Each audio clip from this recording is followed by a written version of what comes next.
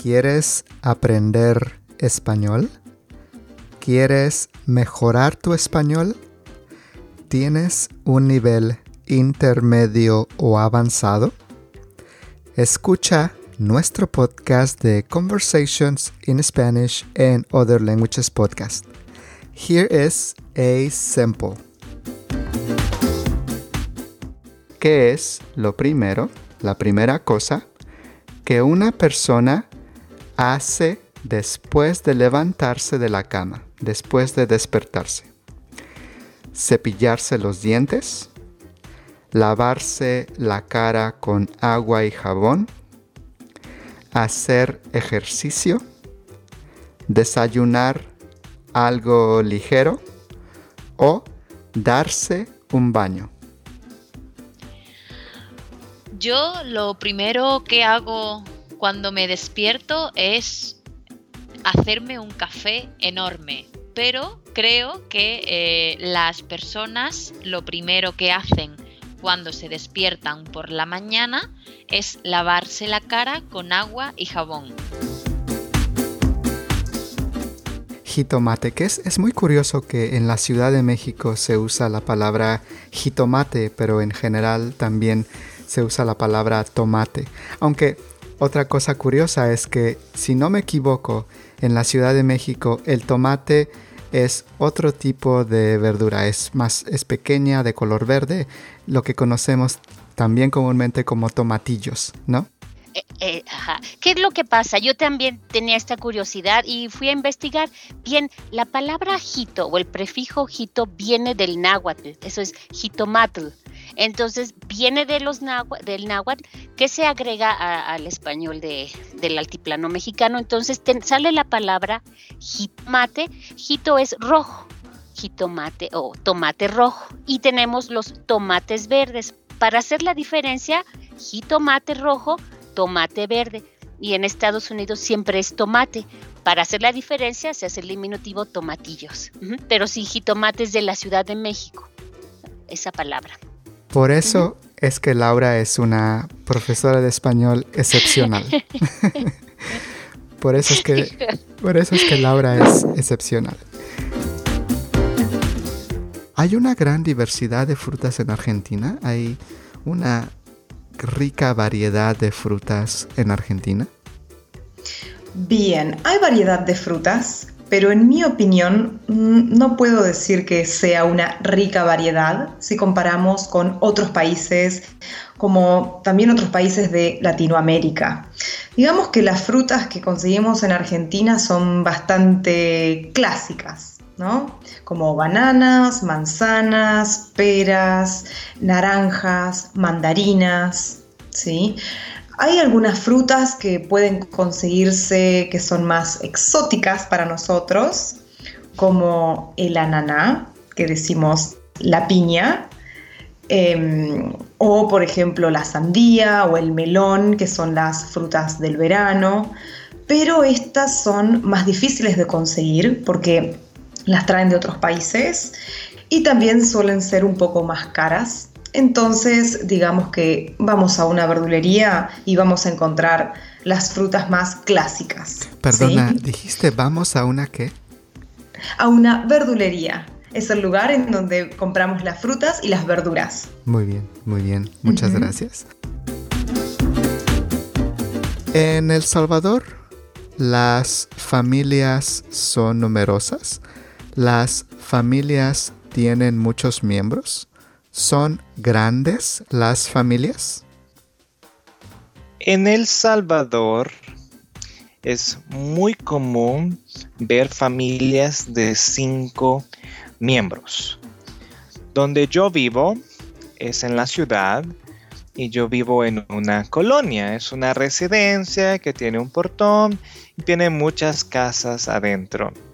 Si tú vas de casa en casa, vas a ver que la mayoría tienen 5 o 4 miembros. Eso significa papá, mamá, 2 o 3 hijos y por supuesto alguno que otro tiene mascotas y tal vez como unas 3, 4 familias son numerosas, pero no es lo común.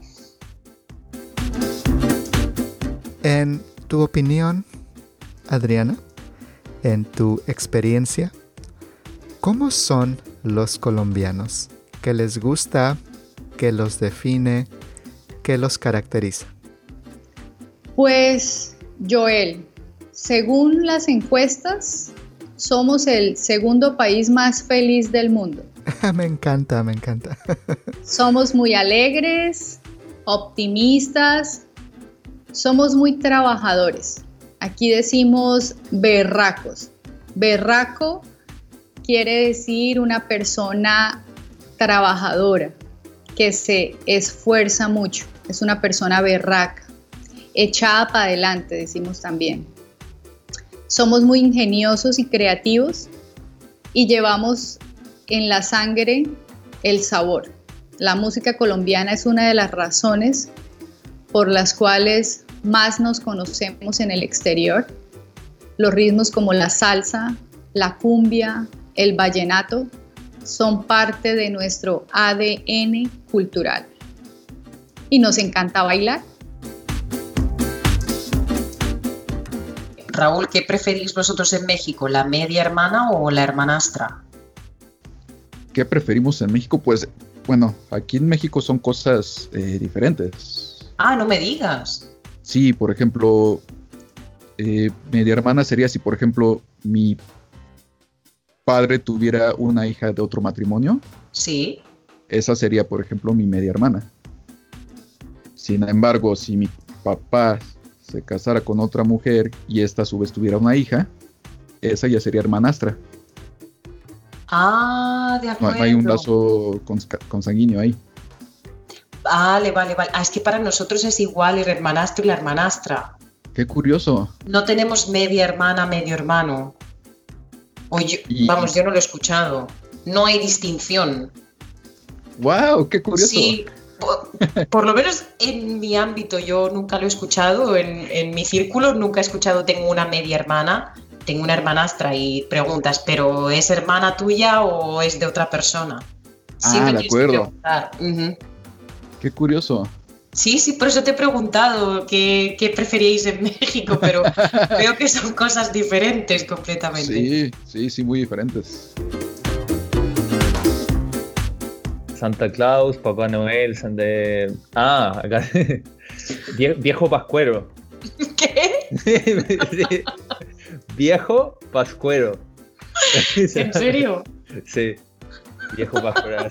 O Viejito Pascuero. Ah, vale, en el sentido cariñoso. Sí, exactamente. Viejito Pascuero, claro. o el Viejo Pascuero, sí. Vale, yo creo que hay que explicar también a la audiencia que muchas veces nosotros decimos el viejo o mi viejo para decir tu padre, ¿no? Porque sí, exactamente.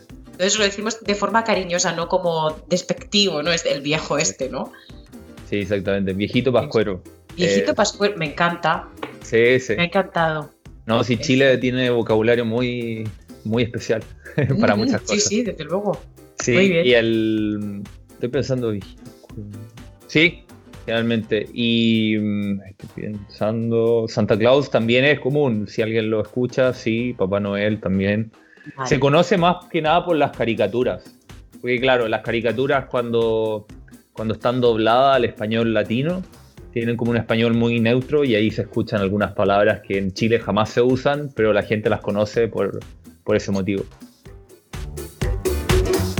¿Piensas que es caro vivir en tu ciudad?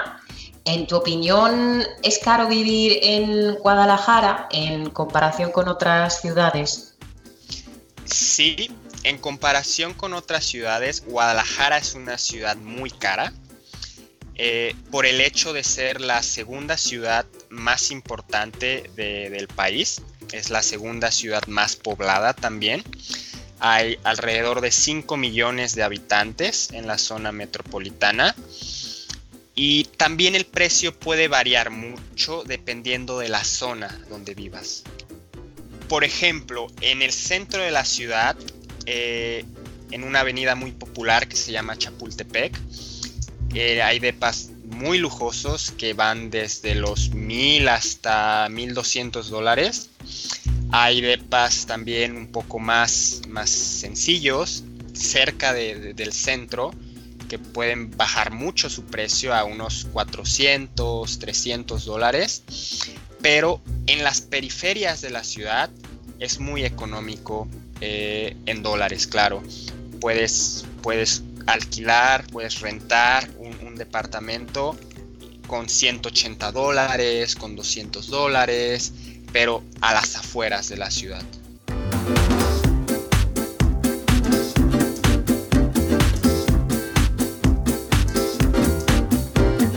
The Conversations in Spanish and Other Languages podcast with Joel Zarate. Come and check it out. New conversation sessions every Friday.